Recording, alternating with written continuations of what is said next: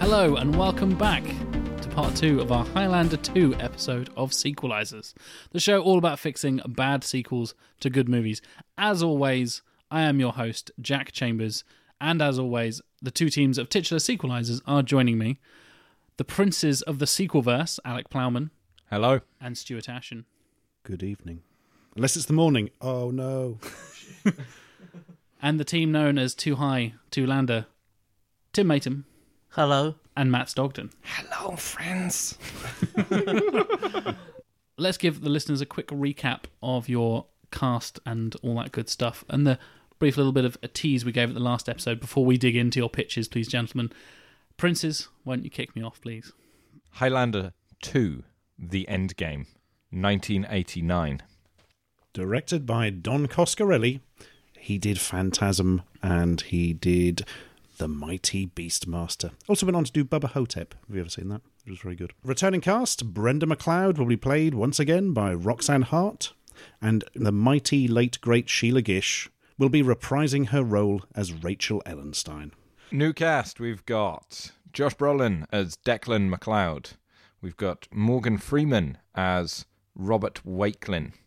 We've got Robert Zadar as Kraken, and everybody's favourite Michael Ironside as Enforcer Parr. And Stuart Copeland will be returning to do the score. And if he doesn't do a better job this time, he's getting a slap. Elevator pitch. 20 years after the events of Highlander, Connor MacLeod's son must join forces with a group of renegades to stop a crazed immortal who is slowly enslaving the human race. Over to Too High, Too Lander for your cast and elevator pitch, please, sirs. And title. So our title is Highlander, Live by the Sword. We're having it released in 1994. And our director is John Woo. He of the slow motion and the doves. That literally is the image that springs to mind whenever I think of him. I always think of the video game Stranglehold. Oh, man.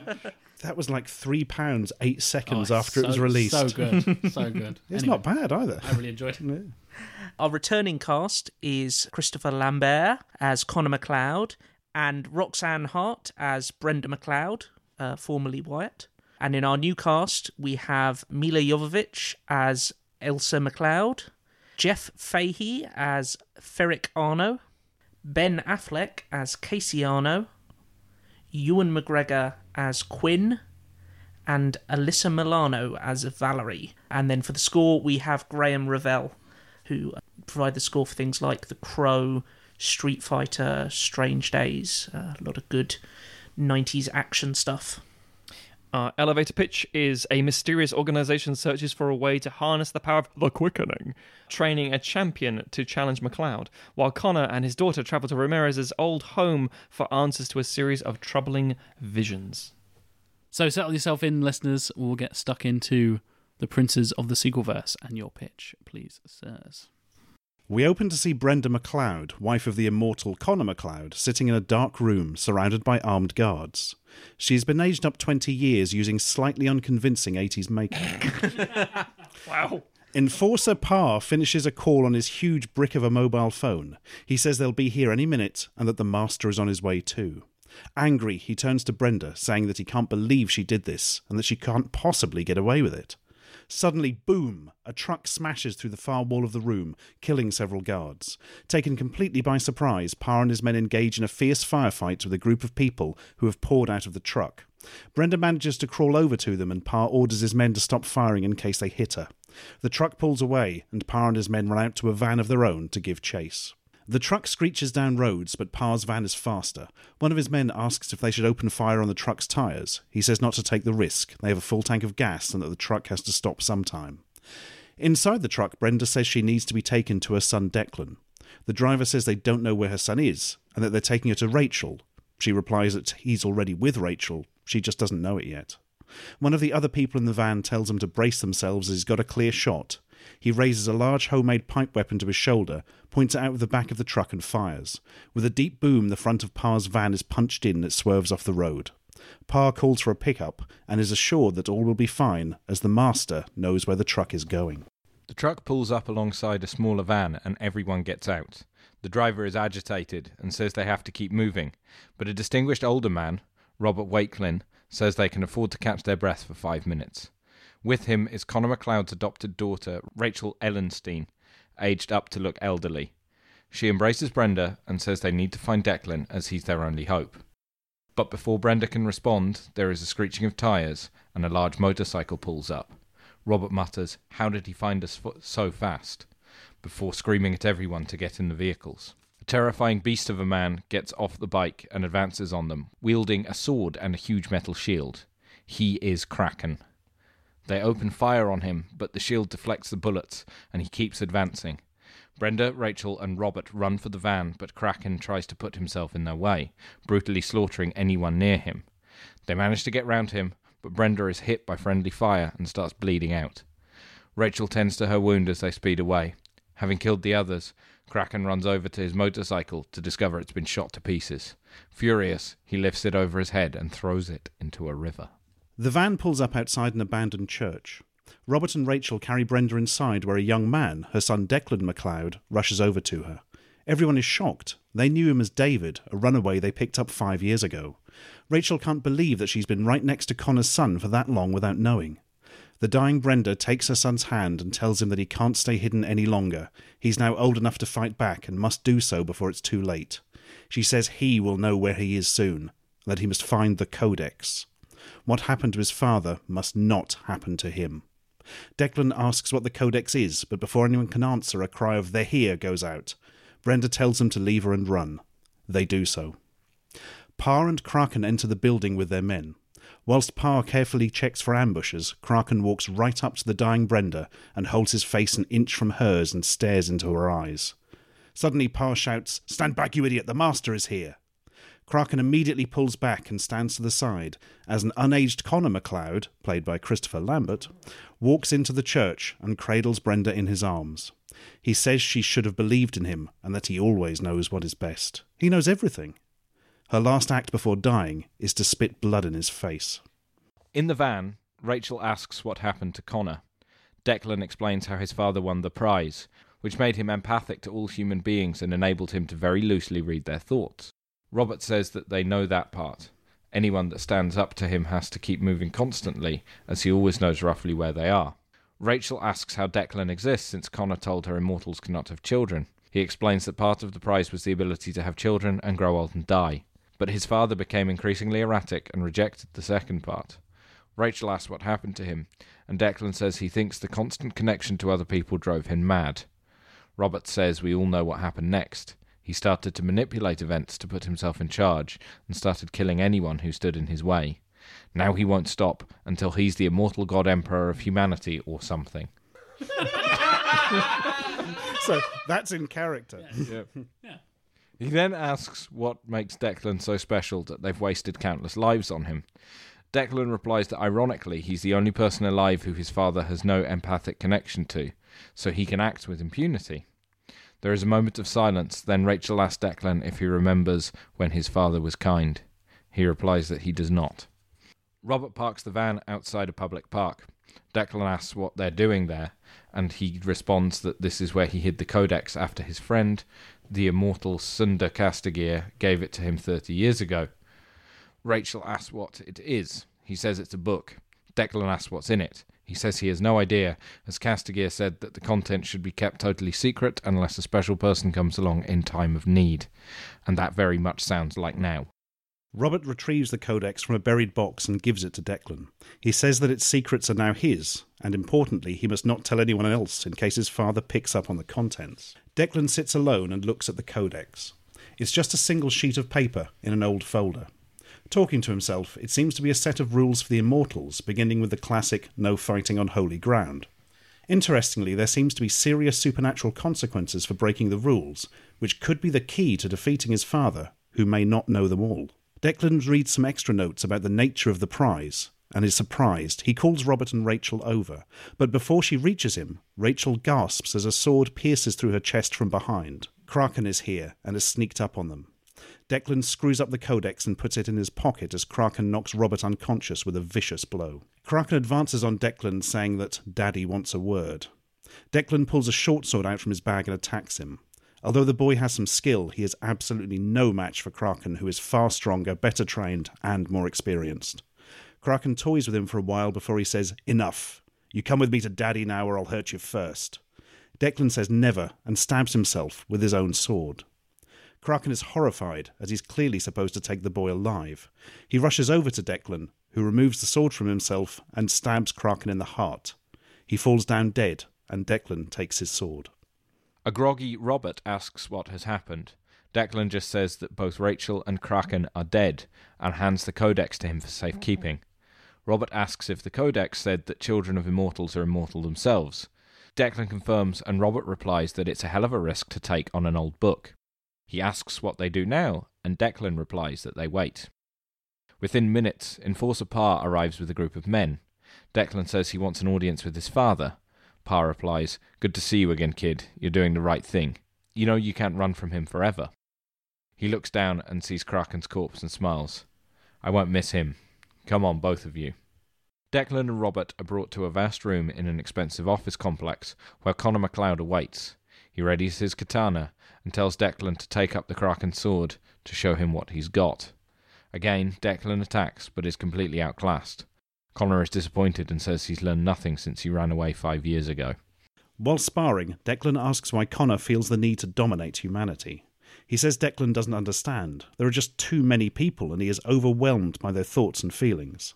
Mankind needs to be severely culled, then he can create prosperity for the survivors. Declan counters that he has learned the true nature of the prize. It was designed to give empathy to the heartless. It was assumed that the winner would be the most ruthless of the immortals, such as the Kurgan, but it went to someone who was already caring and kind, and destroyed him as a result.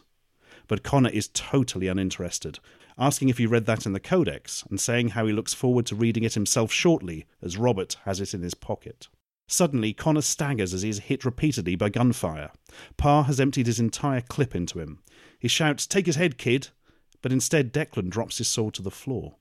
Connor is furious, screaming, "Your job is to enforce my will!" Parr replies, "And what choice did you give me, you maniac?" Connor says he'll get even with him later. Connor is pleased that Declan has laid down his weapon, saying that it is inevitable he joins him and rules alongside him. But Declan says, "Father, I won't fight you. You must focus yourself. Not everything is as you think. I, too, am immortal." Connor is taken aback, saying that's impossible. Declan asks if he felt something from Kraken before he was killed. Connor searches his memory and his face falls to shock. "I thought this was impossible. I thought this was over. I thought I was the last." Declan says that it's not too late, and that if only Connor focuses his mind, he can return to the good man he once was. There is silence for a long moment.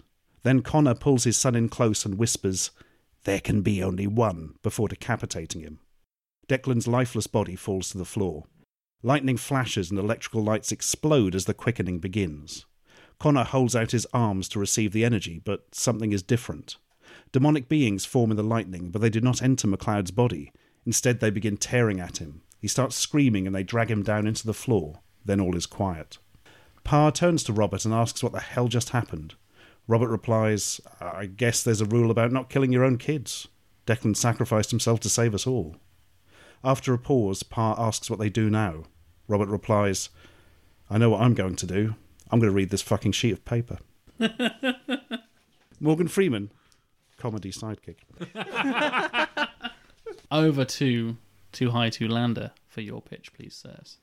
Connor MacLeod and a young woman, both dressed in traditional Highland garb, race on horseback across the mountainous Scottish landscape. The young woman urges her horse Banshee on to victory, and she smiles smugly back at Connor. The two figures crest a hill and approach a castle in the distance with the 4x4 parked outside.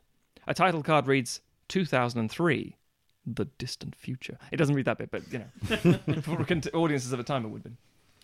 Both riders are greeted by Brenda, and we learn that the young woman is their daughter, Ailsa, and the three of them live in a simple, isolated existence in the Scottish Highlands. The quickening has left Connor bombarded with the thoughts of others, and he practices a mix of meditation and martial arts to keep his focus. Ailsa joins him in sword training, but is clearly reckless and impetuous. while her disciplined father craves a life of peace. Elsewhere, in a large mansion filled with antiques, Ferric Arno pores over ancient texts that map bloodlines across the generations. We see he is trying to trace his ancestry back to various immortals, but is unable to conclusively prove a link. Frustrated, he throws his books aside. An assistant tells Ferric that the latest shipment has arrived, and we follow him to a training room. There, more of Ferric's goons shepherd teenage runaways into a central dojo, the walls of which are lined with weapons. A swaggering Casey Arno enters with a longsword and tells the group to pick a blade, and if they can draw blood, they will be rewarded. The runaways arm themselves and attack, but Casey defeats them all effortlessly.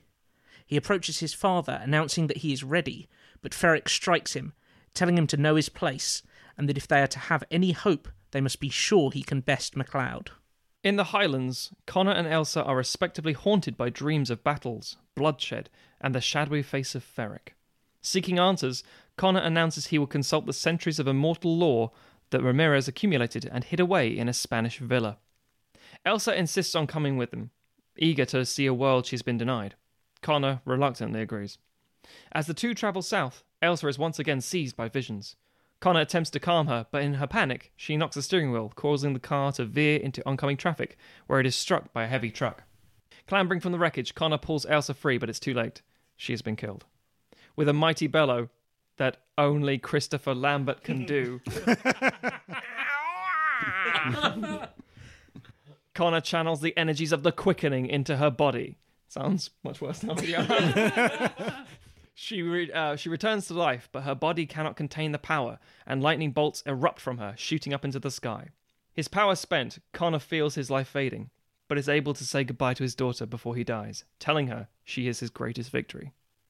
At Ferric's mansion, ancient instruments spring to life, and Ferric scrambles into action, tracking the energy of the quickening as it disperses around the world. Casey asks how this affects their plan. Picking up a dagger, Ferric tells him that everything has changed, then turns around and plunges it into Casey's chest. Casey staggers back, shocked, before falling down dead. In the Highlands, Elsa lays Connor's body to rest on a high peak, taking Ramirez's katana and marking the grave with her sword, which bears the name of MacLeod. In a nearby village, she calls home from a telephone box, but hangs up when her mother answers, unable to say what has happened. Painful visions once again swim through her head, and she heads out into the rain, flagging down a passing car for a ride. A brief montage shows Elsa's journey across Europe to Seville, Spain.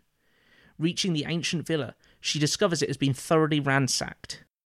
Exploring the ruins, Elsa encounters Quinn, a masked warrior who goads her into a duel, but she quickly outmatches him and he yields. Removing his mask, he reveals that he was blinded by the man who led the raid on the villa years ago, leaving him unable to prevent the theft of relics, ancient texts, and leading to the death of everyone else present. Quinn explains his family have guarded and preserved the library for generations, but now all are gone, killed by Ferric. You see where we're keeping the Highlander mantle, we're casting a Scottish person as a Spaniard. And an Eastern European woman as a Scot. Yep. Come at us. In the mansion, Casey is resurrected as an immortal. Ferric explains to his disorientated son that he only discovered his own immortal heritage after the gathering, when the quickening energies had been awarded to Connor MacLeod. With Connor's death, the energies are free again, and with Casey's help, they can locate this new generation of immortals, take their lives before the powers awaken, and win the game before it even begins. We cut to a montage of young people being abducted worldwide by Ferric's mercenaries and brought to cells beneath Ferric's mansion. One girl, Valerie, manages to slip loose from the guards, but is killed by Casey before she can escape. Ferric slaps his son, warning him to be careful. While still mortal, the prisoners will be easy to control, but a group of immortals is harder to deal with. Casey is clearly shaken, confessing Valerie's death felt different, that he could feel the life force leave her. Ferric returns to his work and orders his son to take the body to a secure cell. Quinn guides Ailsa to a secret cavern beneath the villa, which is unlocked with the handle of Ramirez's katana. Stepping alone into the simple catacomb, Ailsa peruses a few scrolls before her head is thrown back. Through a pain-free vision, she witnesses the imprisoned immortals and Valerie's death. At the centre of the room is an empty rack. Ailsa returns Ramirez's katana, before being drawn to a Chinese dao, which she grabs before returning to the surface. That's a sword, for those who don't know. Finding Quinn at the top of the villa's central tower, Elsa relays what she has seen. The blind man looks over the horizon, stating that something feels different, before swiftly clambering over the battlement and falling to his death. Elsa cries out before descending the tower and finding Quinn's mangled body in the courtyard. She is startled as Quinn returns to life, thrilled by the fact he is a true immortal. Furthermore, despite remaining blind, he can sense Elsa's presence, and that of immortals all over the world, most of whom are gathered in New York. Getting to his feet, Quinn seems driven. Unsheathing his sabre, he performs a series of moves, incorporating the whip attached to his hip. The whole thing resembles an elegant but dangerous dance. As his sword thrusts through the air, Quinn becomes more aggressive, muttering about revenge. Finally, his sword clashes with Elsa's, who explains that revenge is not what is needed, that this new generation of immortals need a leader. Consumed with rage and power, Quinn spars with Elsa, his strikes less restrained. Through the fight, Elsa manages to assuage Quinn, whose calm returns as the quickening powers settle into his system. He begs Elsa's forgiveness, saying he is unfit to lead, but she commends Quinn, saying that her father taught her, if you want something, you have to be willing to fight for it. Asking if the villa has a phone, because it's fucking old, Elsa calls her mother, finally able to explain what has happened, and stating she needs something sent to America. In New York, Ferric and Casey are moving the pre-immortals and the resurrected Valerie to the church, where the Kurgan once confronted MacLeod. The church is closed for renovations and is covered in scaffolding. Ferric explains to Casey that on holy ground, the energies of the quickening can be captured and channeled into the exposed heart of a single host.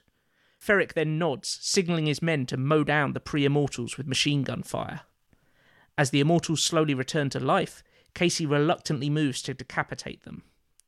Quinn's whip cracks out across the church, disarming Casey. Ferric, recognising him, says he regrets letting him live.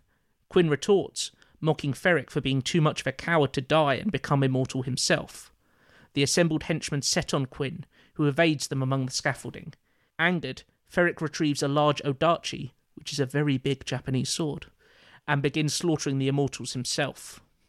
As the quickening energies swirl around the scaffolding, the church doors burst open. Roosting doves scatter. Of course they do. Yep. As Elsa rides in on Banshee, she charges at Ferric, who defends himself. Dismounting, the two duel as the rest of the room erupts in a manic brawl, with new immortals swarming Ferric's mercenaries. Ferric gains the upper hand and pins Elsa to a stone column.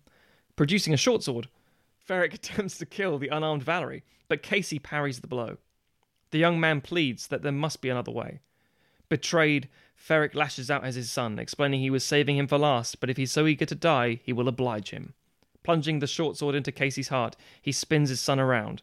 The energies circling the room dive bomb towards Casey before Ferric pushes him out of the way at the last second and absorbs the collected power.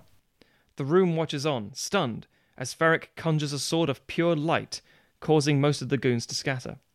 Pulling the odachi loose, Elsa launches herself at Ferric and the two duel. With sparks of energy flying from the clashing blades, Quinn leads the remaining immortals away, and Casey guides a cautious Valerie to a hidden rear exit. Ferric boasts that once he has defeated Elsa, he will claim the prize unopposed thanks to the death of MacLeod. With a series of bone-shattering strikes, the emotionally charged Elsa screams that she will oppose him, and introduces herself as Elsa of Clan MacLeod, daughter of Connor and heir to his legacy. His focus faltering, Ferric's blade flickers and disappears. Stood over her adversary, Elsa proclaims, "There can be only one, and you're not him," before beheading him. From outside the church, the congregated immortals are struck by a portion of the quickening energies which escape the building. Elsa exits the church where Quinn explains that some have fled, others have remained, but they are all no doubt frightened and confused. Stabilizing the exhausted Elsa, Quinn reminds her that with a new generation of immortals awakened, the contest for the prize will begin again, and next time they meet, they may not be allies. Elsa lifts her head and smiles, saying that the last game belonged to their fathers. Perhaps it's time for something new. And then they fuck. Oh, yeah. Yeah, because it's Highlander. Yeah. Also, the runtime of that film was 8 minutes, so the sex scene's an hour and a half. Yes, So just, obviously. Oh, and that's a sword, by the way. And during the sex scene, the voice of Ramirez just... You still have your life. and I'm loving this shit. Interesting pitches, gentlemen. I enjoyed both. But I do have some questions for you, and I'll come over to the princes of the sequelverse first. So let's talk about Connor McLeod, shall we? The big reveal, Lambert is back. And there's a moment where Pa kind of turns on him and betrays him, and he's kind of just like, "Dad, don't worry about it. It's fine." I feel like he would like kick more of his ass than he did. He just seems to not give a fuck about it, which kind of, I don't know, necessarily undermines the moment, but kind of like... It's kind of a callback to the first one where Clancy Brown is shot up with an Uzi, and it doesn't really worry him that much. It's sort of there to prove that McLeod is, well, basically untouchable, but also that he knows he will always get them in the end. You know, his Pa doesn't even bother running. He literally just stays in the room because he knows from much personal experience that McLeod will know where he is and fuck him up at his leisure. I think that's Highlander 6, isn't it? Fuck him up at his leisure. That's the anime adaptation in your universe. Oh, God. And I thought it was an interesting thing of empathy being a corrupting power. And then obviously it's playing on the absolute power corrupts absolutely, because the prize is absolute power. I see everything, I know everything kind of thing. And I'm not going to do the audiences thing. Don't worry, Stuart. But no audiences in this universe. Because nobody goes to see Highlander 2. Well, exactly. In any incarnation. They're not falling of for that Clan- one again. Exactly. But empathy is kind of seen as this positive thing for the most part in the universe. I basically just wanted to explain what the thought process was behind turning. Oh, it totally is. The thing is, it's specifically designed, the prize, to be given to a vicious bastard. Oh, yeah. And so when he's it goes too to nice, somebody, so he turns exactly, evil. because It's that like- is one of my problems with McLeod in the first film. He's a bit too goody-goody. Do you know what I mean? And so I quite liked fiddling on that. But no, I wanted something a bit crazy and a bit weird. My original, I had a completely different draft of this first, where the Immortals had actually been sent to Earth to have this gathering to find the most powerful one in order to prepare mankind to fight against an alien invasion. From Planet Zeist. From Planet Zeist. I wasn't going to call it Planet Zeist just because I hate Highlander 2 so much. But I had all that together, and the two problems with it were, one, didn't feel very Highlander-y. Kind of like the Last Starfighter almost. Like. Yeah, exactly. And I was going The to have Last Highlander. McLeod's empathy thing was going to be like a bit like battle meditation from Star Wars and this kind of stuff. But the other problem with it was it felt too big and too cool. It's like, this is Highlander. I want this to feel like some sort of slightly crazy direct VHS thing where, you know, I don't even have any callbacks or flashback sequences in it because they'd probably be too expensive. It does have that Deadpool 2 mindset of, I know it's not out yet, but when the director wanted to go bigger and bigger and bigger, they said, no. One of the reasons this first film worked is because it was a pushed budget, low grungy, and I think that's the kind of thing about Highlanders. I don't necessarily think charm is the right word. No, but I think we that both grungy picked up on 80s. that, didn't Yeah, we? well, From the pictures, certainly. I think you're right. Both of us have done stories that are epic in their own right, but only within the Highlander universe. Plus, I'll be honest, the alien thing, once I had it together, it was a little bit dull. I wanted something absolutely mental.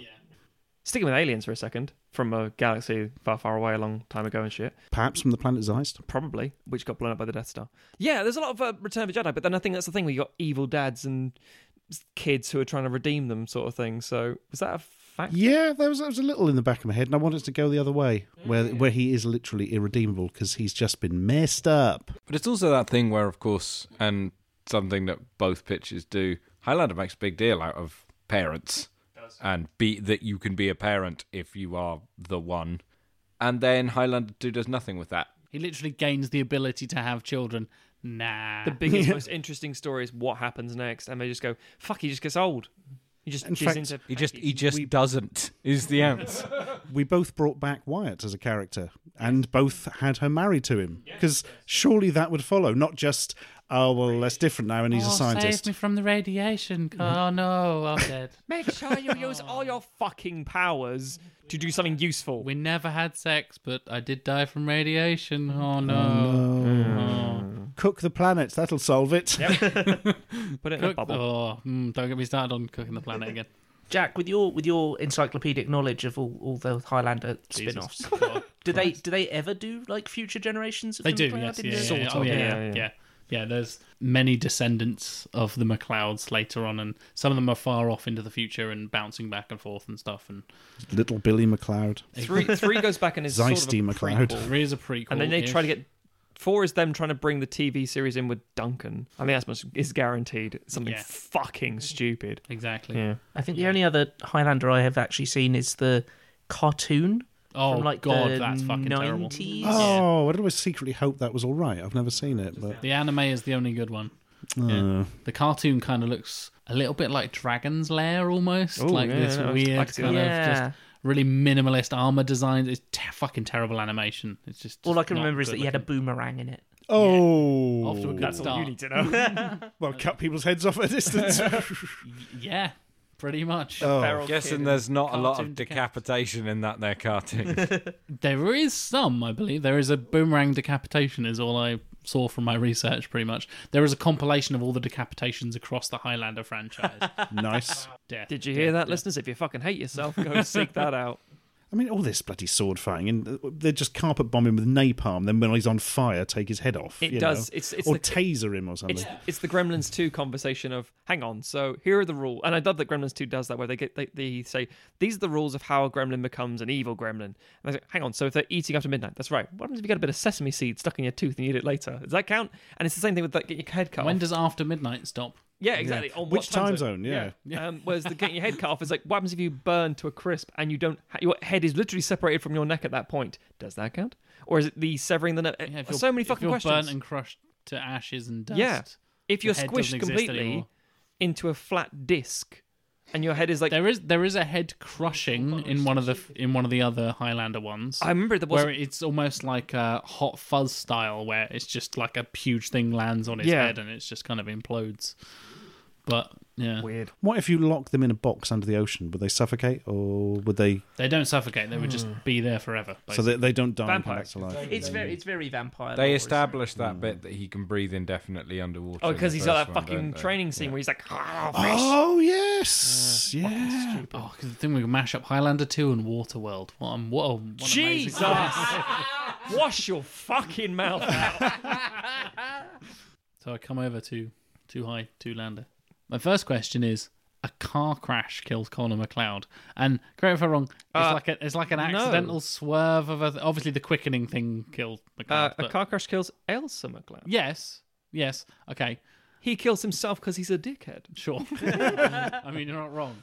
Sorry, carry on. Yeah. Just checking I got the details right. Yes, where go ahead. They somebody accidentally nudges the steering wheel and they swerve off and die or something. Yeah, well, imagine, okay, you know how Mila Jovovich has a tendency to... I rather like Mila Jovovich. Flail as a- about for no reason.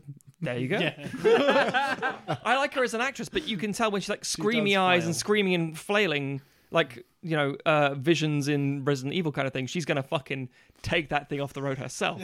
He's going to be struggling with all his Christopher Lambert powers. That's the true Highlander The quickening powers. mighty Keeping them- Lambert forearms, just trying to keep it straight. probably just look around looking for like the director think, what the fuck is going on? And then they hit a truck.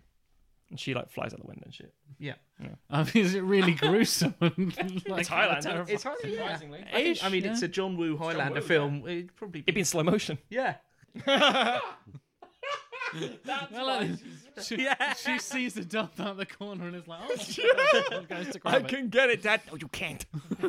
What is this pretty bird doing in our car? Did you bring this with you, Mila? This was not helping. Mila Jovovich just brings doves around. Like, I'm in a John Woo movie. I got He can't see him anyway. He's just, I can barely see. I'm driving this fucking car, and now there's a dove. Lambert's Really? really across the road. Yeah, Lambert crashes the car because he's blind. Logical conclusion. You're welcome. Is this the clutch? This was my sword. He would absolutely have a katana handbrake. I would. What a wanker. After the making of my favorite Highlander movie, Highlander 2, The Quickening, I had this sword that I used in one scene, even though I was using the different sword in the other scene, installed as the clutch in my car that I call Ramirez. Yeah, the crash is also there to set up Highlander 3 Tokyo Drift. Jesus Christ. The only thing that has more sequels than Highlander is Fast and the fucking Furious. I'd say just as rabid fan base. You mentioned that the fighting on holy ground thing is, you elaborate on that with, you can trap the quickening powers and channel that into people, and you establish the lore quite well, kind of the new Highlander powers and stuff like that. Why does Quinn get like a Cerebro-style power? Is it because he's one of the like newish immortal guys, or like he seems to have the empathy thing kind of just built in already? Does everybody Yeah. have that? It was that We kind of like... kind of go. There's, I mean, we did a bit of research on the kind of the further Highlander series and stuff, and they do bring in like the idea that there are immortals who have weird abilities occasionally, and so we thought we'd bring in some of that with just kind of we have Elsa have her visions, and Quinn, like you say, has this kind of sense of where the other immortals are. I think it's the idea, I think, of, if you think about it from a franchise point of view, the idea that you're trying to branch out and do something different that you can build on, rather than just, what's happened with these guys? Oh, they all live a long time. Anything else? No, just fucking live a long time. Hard to kill. Hard to kill, yeah. Well, actually, no, they're Not not. that hard. Yeah. They You think just they're have, really easy to to, kill. have to kill them very specifically. Yeah. It's Yes. not difficult. Yes. It's not, their necks aren't extra tough. No. No. An immortal with a metal collar. That's it. Yeah, He's problem one. solved. Yeah. It's those big neck things from Wild Wild West, of all things. Oh God. There's a crossover There that you needs go. to happen. Good lord. Yeah, so it's just, and also I think we had the idea that, possibly the fact that Quinn can't see and was blinded by Ferric, and so when he gets his immortal powers, he doesn't get his sight back, but he gets a sight back, as it were. So it's the quickening, giving him a little nudge in the right direction. Is that how Christopher Lambert sees the world as well? Yes. Yes. He just This is senses established in other- canon. He is Daredevil. Yes. Yes. There's a casting we My need. name is Matt Murdock. Which we then confused by having him fight Ben Affleck. Oh my god. Which Daredevil? I mean, he couldn't be a worse Daredevil than Ben Affleck, right, guys? I mean, he I'm could. okay with him instead of... Lambert could be worse. Yes, that can would be absolutely- fucking infinitely worse. Jesus He'd make Christ. a great Punisher, though. Oh, now we're talking. Yeah. Connor he's McLeod, very Punisher. Thomas Jane looks like he's Christopher Lambert's kid, to be fair. Yeah, with a normal sized forehead. I would have liked to have seen Christopher Lambert as Jigsaw versus Dolph Lundgren's Punisher. Yeah, actually, that Yeah, that's not that bad. works. Yeah. Fuck. Yep. I'd like to see him as Jacques Le Baton from Section 8. Is that his name? Yep. Yeah. So it comes that time where I need to render my decision. I really enjoyed both pitches, as I said. I think out of the five of us, I probably enjoy Highlander 1 the most. It was an interesting experience. You guys picked one of the worst films ever made. It's one of the biggest wastes of potential, put it that way. What That's a potential good was point, there? It could be one of the worst films made with a competent, cast and crew. Who basically. proved they'd already done it before. Yeah. It's the thing, bringing back Lambert and Mulcahy. It's like, oh, hang on a minute. Literally, you people made the first film, and that was either, depending on your opinion, either really good or tolerable or okay. And you done fucked up. This is atrocious. So, Too High to Land, I really enjoyed your elaboration on the Highlander mythos, and Tim, you mentioned you kind of picked and chose some bits from the expanded sequels and things like that. And like I said, I've seen, I think, all of them, if not most of them. I like you guys kind of took some of the bits that worked, the very, very few little bits that carry over into a sequel, and made that work as well. And the Princes of the Sequelverse, I enjoyed the fact that it really explored the absolute power corrupts absolutely moment. And because, it kind of makes sense for Connor to go a bit mental. And in contrast, Too High to Lander, you guys had him go off and be this kind of monk character. And I like the dichotomy between the two pitches of he goes batshit insane and turns into a villain, or he becomes a hermit monk type guy. It's yeah, basically exactly. the Rashomon Luke Skywalker stuff in Last Jedi. Kind of, yeah. Between the both of us. It's like Yeah, one he's a yeah. crazy murdering bastard who needs to be stopped. Other one, he's just a quiet monk on his own. Depending if you ask Kylo Ren or not. Yeah. Christopher Lambert is evil. Now, I can't get the phrase space nuns from the planet Zeist out of my head. I enjoyed your casting of Josh Brolin as well, Sequelverse. It was an interesting choice. He's returning from your Terminator pitch, which I thought was... Brolin. And will be every week until the end of time. You were the Framptonites, now you're the Brolinites. Is that what's happening here? The Brolins. The Brolins. The Super Mario Brolins. Tim wins this week with that joke. Not the team, just Tim. What? It's the best Mario joke. It's been my, that's the golden snitch of this episode all along. It's a me. Fuck you, Jack. It's me, Matthew Stockton. It's me, Christopher Lambert. Him and Christopher Lambert saying in his own voice, his own weird accent, the T at the end of Lambert. Not right. Then shivers down your spine, doesn't it? Not right. The quickening down your spine. So, the winners of Highlander 2 are going to be the Princes of the Sequelverse. Hey. Congratulations, gentlemen. I thought it explored and expanded it in a way, and as you rightfully said, Stuart, kills off all the sequels. So I would like to do a third one, but set thousands of years in the future, where Yeah. they've been repopulated with immortals, because, hey, maybe the Gathering didn't work. I don't know. yeah, certainly possible. But fuck that, it'd be too expensive. Congratulations, gentlemen. We've got Thank something you. to Thank you. look forward to from both teams coming up, because in the next episode we will be discussing Poltergeist 2. Everybody, are we excited? No, I fucking hate Poltergeist. I was going to say, I've got to go back and watch Poltergeist again.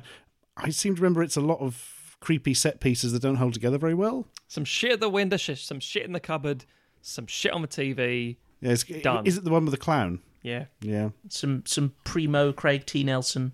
Oh, yeah. Oh yeah, Not going to complain about Craig T. Nelson. I do love me some Craig T. Nelson. yeah. I think Poltergeist 2 is going to be an interesting one, because I don't like the original either. So Oh, God, none of us do. That's Yeah. interesting. Well, I say none of us, so I've wait, got to Alex, watch hang on. again. I've not watched any of them. Damn it! You were the chosen one. It's just the horrible realisation that I'll have to watch Poltergeist 2 as well. Poltergeist. Admittedly, I will say this much: like most of the things with regards to like Highlander, us all being a bit, arguably, this does open the door for the fact that if the sequel is so much worse, it elevates the first one. that's a good point, because you get the kind of Rotten Tomatoes drop off. As I mentioned, we go from like 60 something, which isn't great, and Nope. we do pitch ourselves as the sequels to good movies, but then we go from 60 something to 0. It's like that needs sequelizing. Yeah. the just the U-turn from I think we've got something. Oh no! It's a functioning and decent. Oh dear God, what have they done in the second one? Yeah, exactly. Is that the biggest differential, or was Mulan greater? Mulan's greater. Yeah, Mulan's got much higher than 60 something, if I remember correctly. It was in the 80s or something like that. So yeah, I think that's probably going to be the biggest drop off. I don't know if there's any other 0%. Nothing's going to be able to oh, actually, no, 60% drop. You could go from 90 to 30 and still. Oh yeah, but I don't think there's any other 0%ers coming. Oh up no, in no, this no, season. no. So No, I don't think so. yeah, there's a little tease for you folks, Oh, hello. and we will be back soon to discuss Poltergeist 2. Stay spooky, you little bastards. You can't Sean Connery in Poltergeist. Yes, he plays the poltergeist. The poltergeist. He plays the house. Yes. Step inside.